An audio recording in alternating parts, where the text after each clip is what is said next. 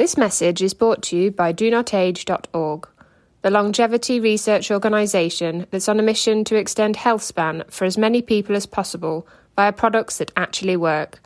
Start your journey today at DoNotAge.org and use code LLAMA for a 10% discount. That's LLAMA. The way clinical trials are done, the recruitment is extremely narrow in scope, and the burden for the participants currently is extreme. Now, you decentralize that. You recruit through all avenues. You enable people to participate kind of across the country, across the world, and participate from their own home. I think that's really where we see research going. Hello and welcome to the Live Long and Master Aging podcast. I'm Peter Bowes, and this is where we explore the science and stories behind human longevity. This week we're at the Global Body Computing Conference at the University of Southern California in Los Angeles. Now, much of what we talk about on this podcast is inspired by clinical trials, the grassroots scientific research that is so crucial to our understanding of the human body, the diseases that affect all of us, and the medical interventions, preventative and sometimes predictive, that influence our long-term health. Well, today I'm joined by Dr. Michelle Longmire, Stanford-trained physician, entrepreneur, and the founder of Medable, the digital format that's doing so much really quite groundbreaking work, making the world of medicine more accessible to all of us. Michelle, welcome to the LLAMA podcast. Thank you. I'm very excited to be here. So tell me a little bit more about Medable. It's quite a unique concept. Sure. So, Medable was really inspired by my work at Stanford, where I practiced both as a dermatologist and as a researcher. And in that, I understood that, the data that's limited to clinical visits, when patients come in and we're caring for them, or when you're conducting a clinical research project and you're limited to the data that's provided in a clinical visit, it's very much a snapshot of someone's health. And so the hypothesis and what we're really driving with Medable is a new paradigm called direct to patient. And this is, let's capture data for clinical trials and clinical care that's every day out and about in your real world life, and use that to inform our understanding of health and disease. And so that's really what we're pioneering. So what kind of data are you talking of? What kind of data are you capturing? Sure. So we're capturing, environmental determinants of disease, as well as those really important self-reported or patient-reported outcomes. So, what is the UV index? What is the urban air quality? What are the other emerging diseases in the area that you live? What are some of the socioeconomic factors or even weather pattern factors that may actually determine your health outcome? In combination with, depending on the disease condition or, area of study, how do you feel? What are you reporting? And then thirdly, the physiologic kind of continuous measurement of your life. So using sensors, both worn and in home, to capture that physiology continuously. And the idea here is clearly everyone potentially benefits from the person providing the data. I nearly said giving up the data. I think that perhaps is the wrong phrase. It gives the wrong impression. But the person who has ownership of the data and those who are analyzing it. Yeah, absolutely. What we are also pioneering is this concept called the digitome. And so very similar to the human genome, which is the genetic basis of our existence of the humankind, we believe that the digitome, digital signatures of health and disease, will be as informative and will help us understand health and disease better. And so, yes, there's certainly a population benefit to us capturing this information, but the value we provide is actually in enabling better clinical trials and enabling better clinical care. So examples, in immuno-oncology, we have this whole new domain of chemotherapy agents, or essentially drug therapies that leverage the immune system. And the immune system is highly influenced by our day-to-day life. So this contextual data, this continuous data, can really help us potentially even predict some of the adverse side effects or response to therapy. So I think there's direct value in clinical trials and also in clinical care and things like preventing readmissions post-operatively, a whole host of other areas. And we hear a lot, obviously, these days about the value of big data. Mm-hmm. The bigger the data, I suppose, the better the experiment, because it stands to reason if you have 10 subjects versus 10,000, and you're averaging results, perhaps effects of a drug interaction or exercise or a diet, if you're seeing it across 10,000 people as opposed to just a small number, clearly it's more meaningful.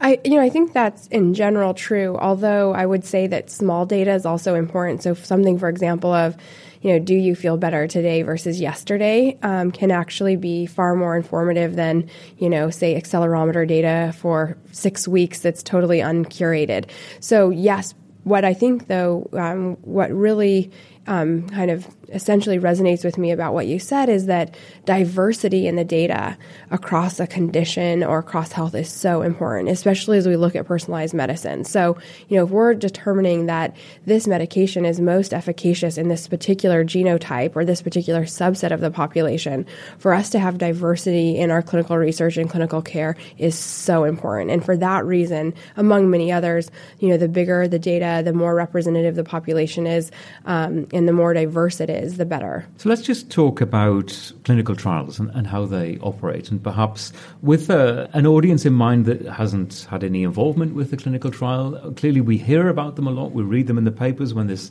a breakthrough clinical trial is concluded and it suggests that. But as to how they work, I think it's a little bit of a mystery to a lot of people. I actually took part in a clinical trial as a subject myself a few years ago.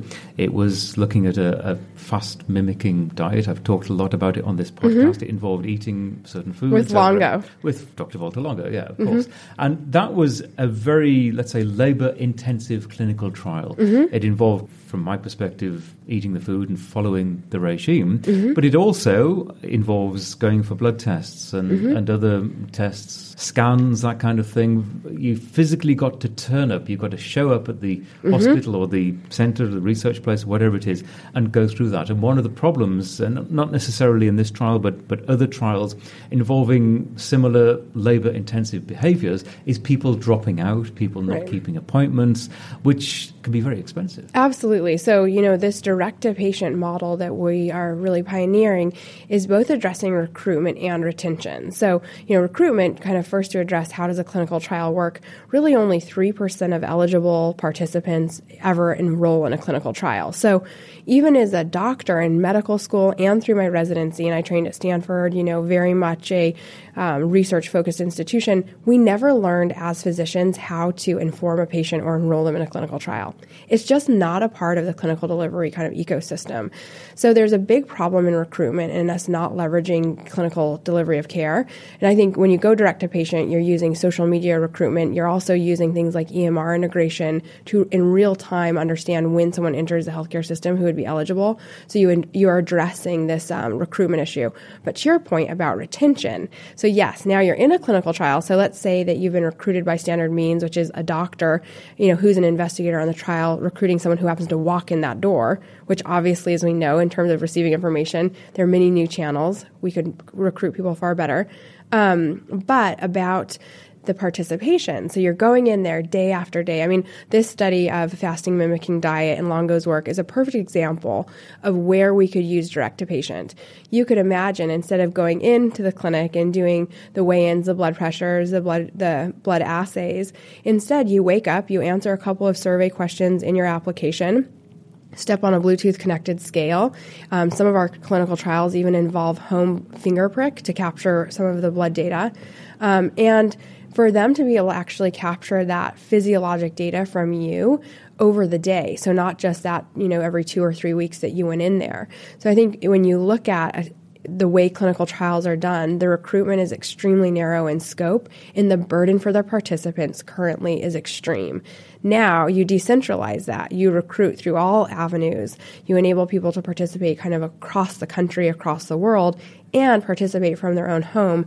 I think that's really where we see research going. Yeah, it seems to be a win-win situation for everyone, especially making it easier for the volunteers. And I think by their very nature, volunteers in a clinical trial are enthusiastic about the trial. They have almost a vested interest in the subject matter that's being tested. Nevertheless, it can become, especially if it's just trial over a long period of time, it can become quite a burden. Absolutely. And I think it's not just a burden, it's also, can we understand this better? So I would hypothesize that if we did a direct-to-patient continuous clinical trial with the fasting mimicking diet, we may be able to develop a digital signature of aging.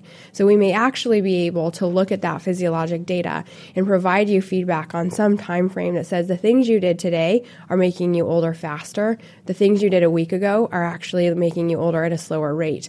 And that's the kind of data that I think we really need to start making impactful interventions in things that are nebulous like aging. That's really interesting because I think, and you could extrapolate that, there is technology now clearly that will tell us on a daily basis if we're doing something, let's say blood sugar, which we've actually heard about at this conference today. If you are constantly measuring your blood sugar, you can adapt your activities for a day based on, in terms of what you're eating, of what your blood sugar is telling you. Absolutely. So we know in human behavior that immediate feedback can directly impact behavior. So, we know it with weight gain. People who step on the scale every day are far less likely to actually gain weight over time. We know that if you check your blood pressure, your blood glucose more continuously, you're going to make better choices in managing that.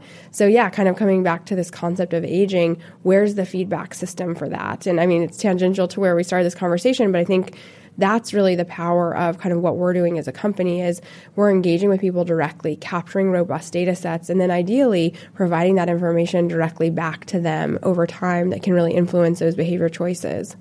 Now, I'm very enthusiastic about this, and I think people listening to this probably are like-minded in that respect. However, there are still people who are unnervous when you talk about giving up data and sharing data, and I mentioned ownership of data earlier.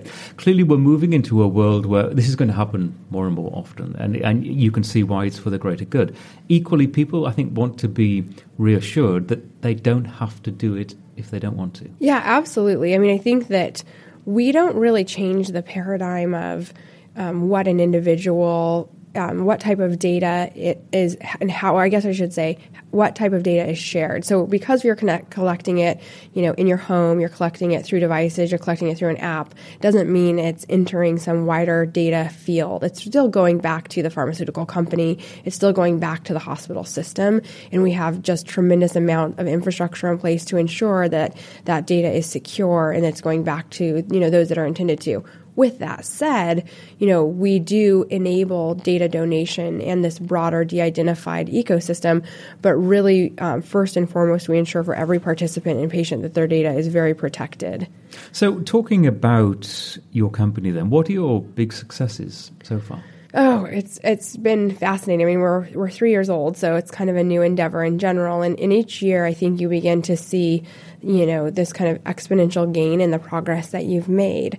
So we went from last year, having really 3 customers to this same time now last year to this year. Now we have 15 hospital systems, actually represents over 60 individual hospitals, and 3 large biotech companies leveraging our platform, that holistically representing the reach of our platform potentially to 15 million patients and 6,000 clinical trials. And I think when we talk about what we're doing to investors and people, who are interested in looking at growth factors, how is your company growing? It's really impressive. People like, how can you have that many customers new in 1 year? Because usually selling to hospital systems is quite slow.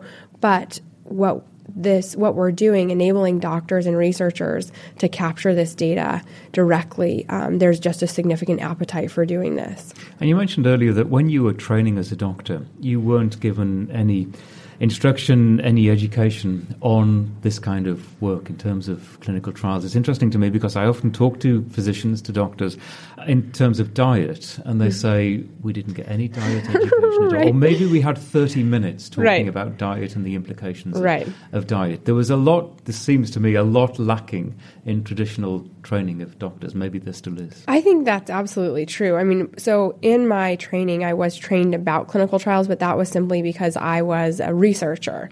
So what I was kind of implying earlier was that the standard medical school curriculum, the standard residency program doesn't include that. But I think that in the training of physicians, and there's definitely a focus on disease and a lack of focus on health. And in that, there's also a focus on, working within the current system, which is about delivering care and providing it there. And it's less about, looking at clinical trials, looking at how we can expand the scope and offering for that particular person, because it might be that the delivery of that care is far outside of that institution. So I think we do tend to become a little bit myopic.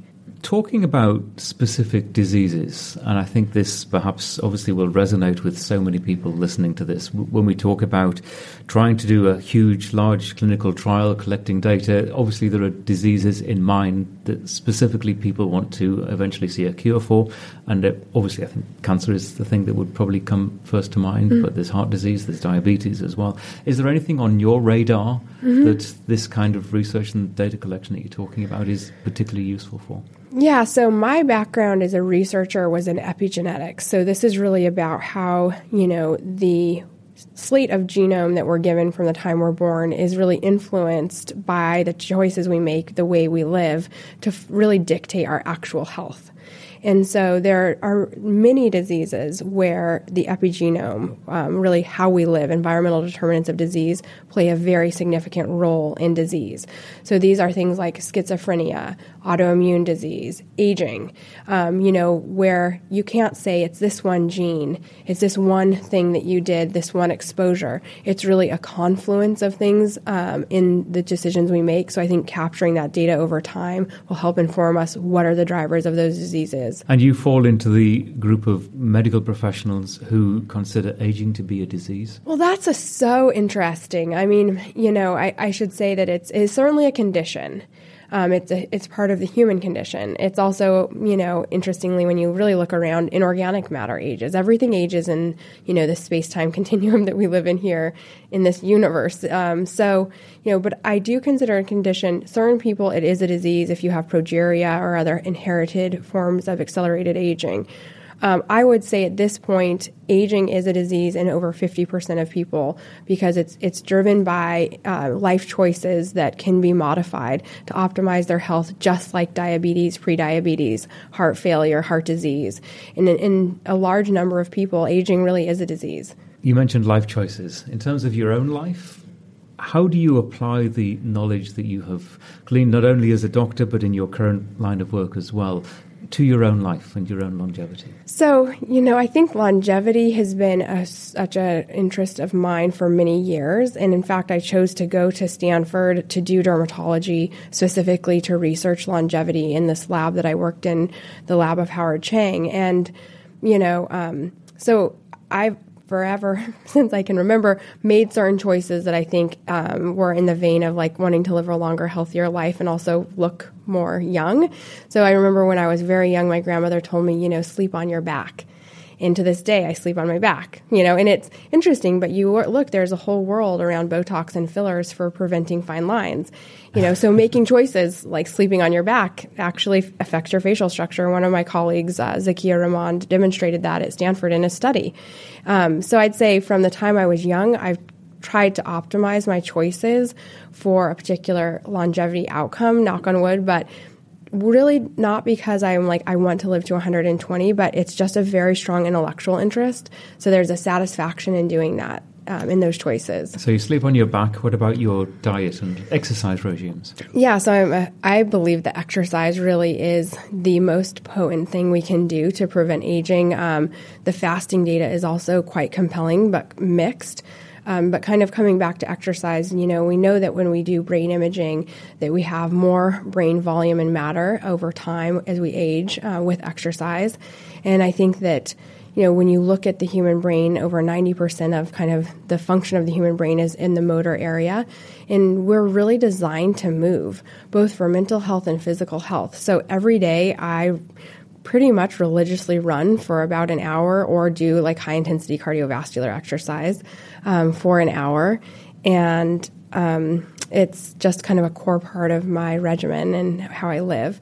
From a diet perspective, I've experimented and done a number of the different kind of interventions for fasting, anywhere from a 5-day fast to the fasting mimicking diet.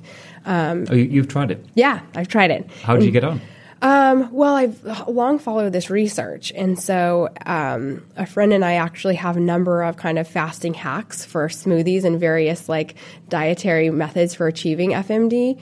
And also just like low caloric intake over, some period of time. So that by that you mean you essentially create your own recipes right. to try so to we mimic took the USC little white boxes. Exactly. So, they had the white boxes for the people in the studies here. That's what I used. Right. And then now I think they've commercialized that. But what we did is instead we took the fasting mimicking diet concept and we created a superfood version of it. So following the same protein, fat, and sugar breakdown of what you were trying to achieve over those 5 days, but doing it with things like, kale and so really kind of essentially micronutrient charged and antioxidant charged. Yeah.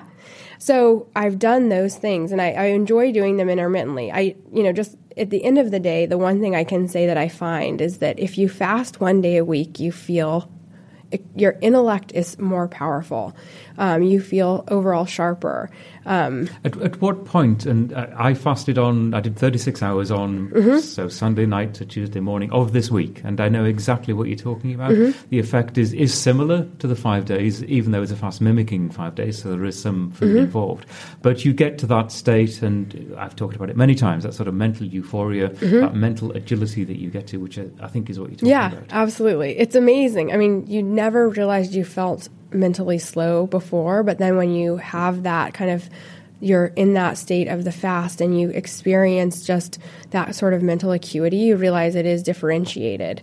So I think you can achieve that with a day fast, like with a 24-hour, 36-hour. I don't think you have to have the 5-day set.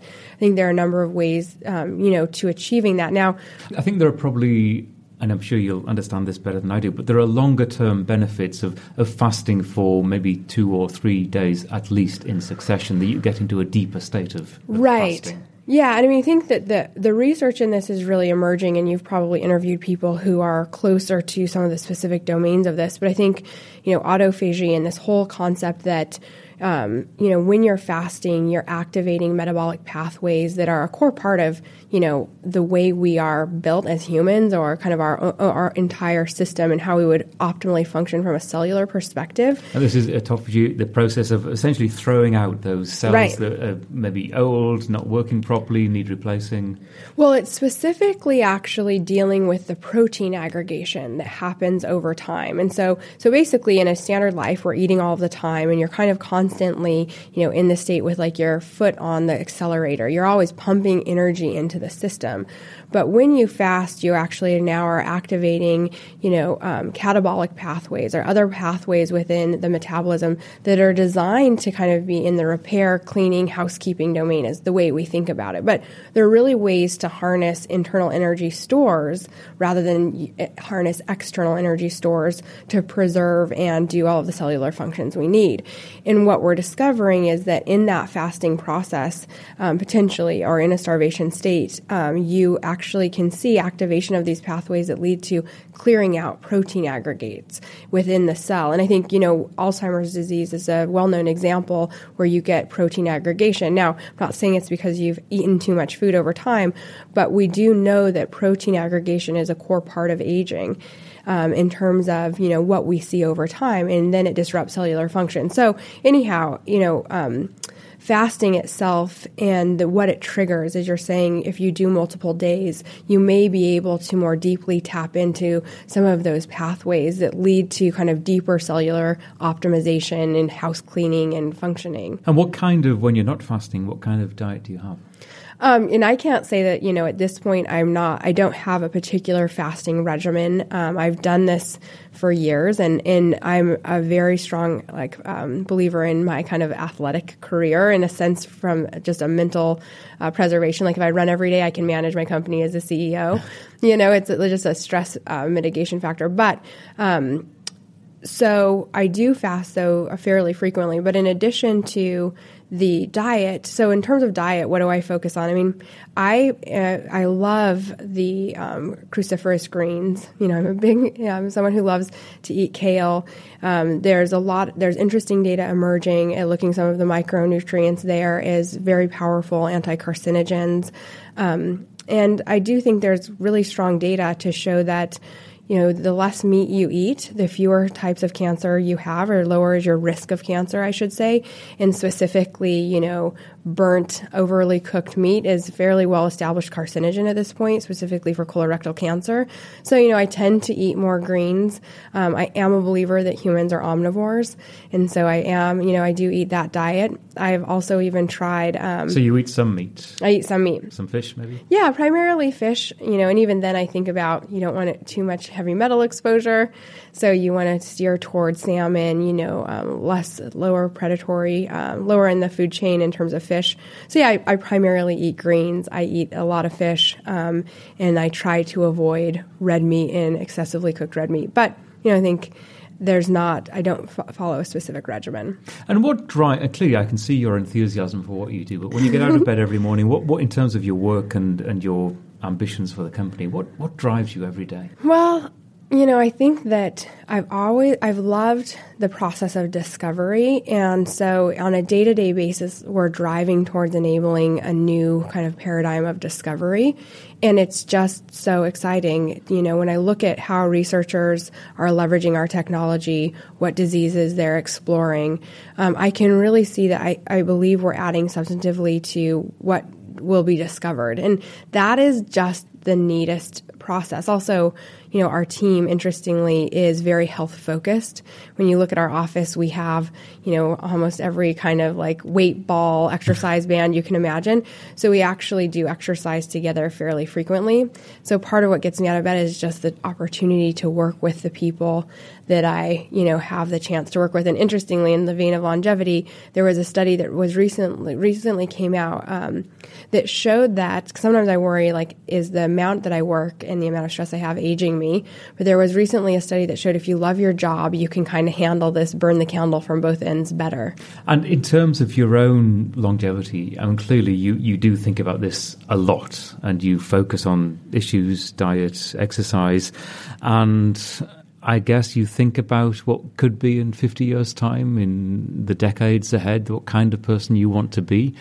When you do that, what is in your mind? What's uppermost in your mind in terms of how you want to grow old? I think agility is probably the first word that comes to mind. So this would both be mental agility and physical agility. I think what I believe, we kind of represents youthfulness is the ability to understand rapidly and physically perform, to your physical capability and potential. And agility is something you do see being lost over time with aging. So whether it's slower understanding, the slower adoption of new technologies or new processes in life, and physically loss of agility, loss of flexibility, loss of the use of your body. So I would hope that I can maintain my agility in those domains to the best of my ability.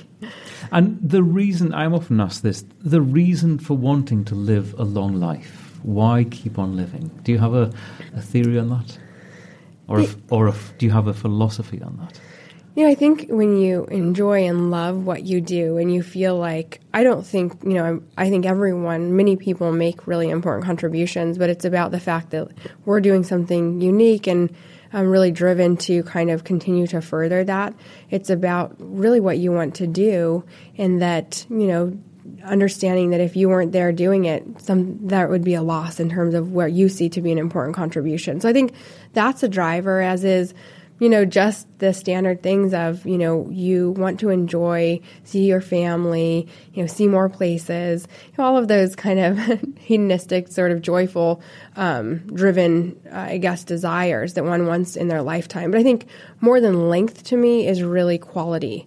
And I believe those tend to go hand in hand. It's a fascinating subject, and I agree with so much of what you say, especially in terms of aspirations and why we should want to live a long and healthy life. It seems to make so much sense. What drives you primarily? Well, you've actually listed some of those hedonistic reasons that you want to keep on living, to keep on enjoying life. I have this, and maybe this is the journalist in me wanting to see what happens next. Right. And whether that's what happens next on the global stage or what happens next in terms of the scientific developments in food and diet and things that really interest me.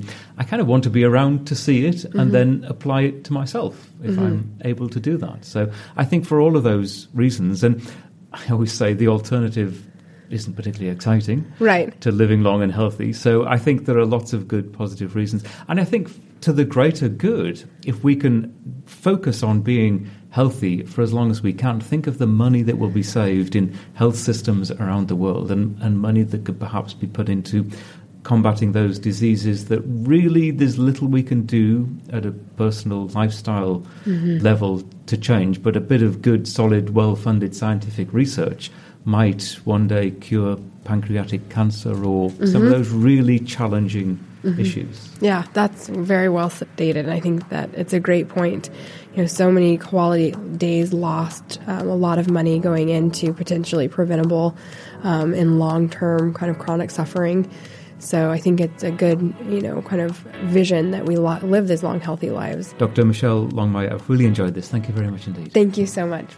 And that's it. Just before we go, if you subscribe to the podcast and download automatically every week, I'm very grateful to you. You could also take a look at our website, Live Long and Master Aging. We have a new and refreshed look. You can search through our back catalogue of interviews. You can listen to the Dr. Walter Longo interview that I think was episode 1 and hear all about his side of fasting mimicking diets. There's a link to get in touch with the podcast as well. We're at lamapodcast.com. That's LLAMA podcast.com. You can also contact us via social media, Facebook, Twitter and Instagram at Lama Podcast. Many thanks for listening.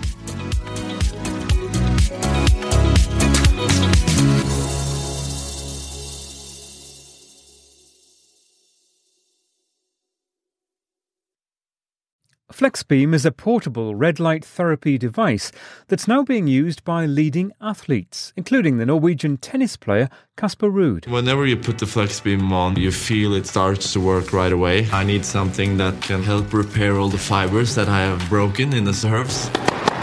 The infrared lights penetrate your skin and makes the muscle tissue recover faster. FlexBeam, I keep it with me all the time.